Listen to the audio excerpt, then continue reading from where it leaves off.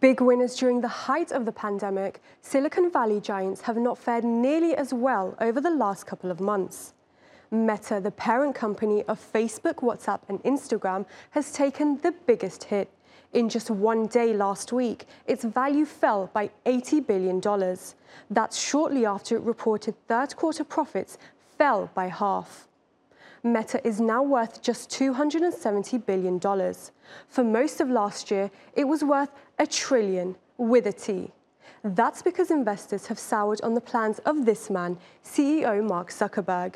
He's invested heavily in a pet project he calls the metaverse. In the fallout, the company's laying off 11,000 employees to trim costs. I think the clock struck midnight for Facebook. You're seeing significant growth challenges, and now they're cutting costs, especially with this metaverse strategy, which is a risky bet. And I think for Zuckerberg, this is going to be what I'll view as a moment of truth, how he navigates this. Microsoft, Twitter, and Snap are also cutting jobs to deal with the slowdown. Amazon has also had a rocky year. The e-commerce giant stock tanked nearly 20% after it missed third-quarter revenue targets. Profits are also down around 50%. For its part, Google, owner Alphabet, saw its slowest growth rate in almost a decade as YouTube ad revenues fell.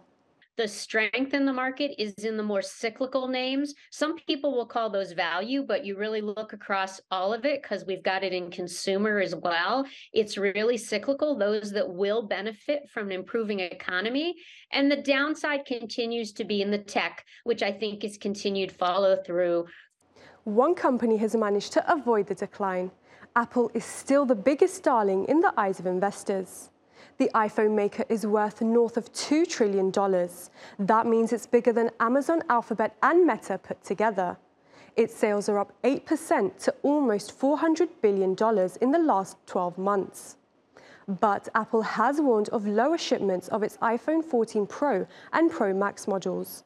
That's due to production hiccups at the Foxconn assembly plant in China, where production is being affected by COVID-19 restrictions.